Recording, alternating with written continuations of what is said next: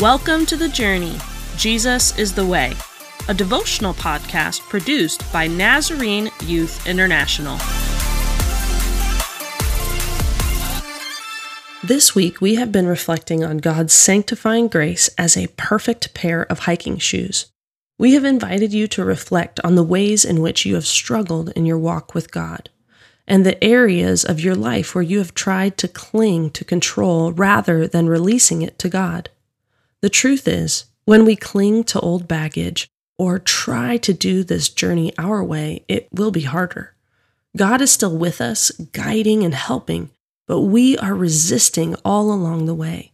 Sanctification is when we are finally ready to lay everything down and trust the God who created us to know what we need and what we are made to live into. In your travel log, write today's date and reflect on the following questions. Question 1.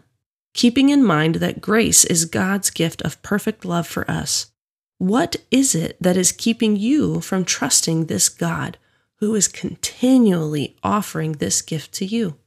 Question 2. How have you responded to God's sanctifying grace? Or how are you choosing to respond to God's sanctifying grace today? Close this time of reflection in prayer and talk to God about your response.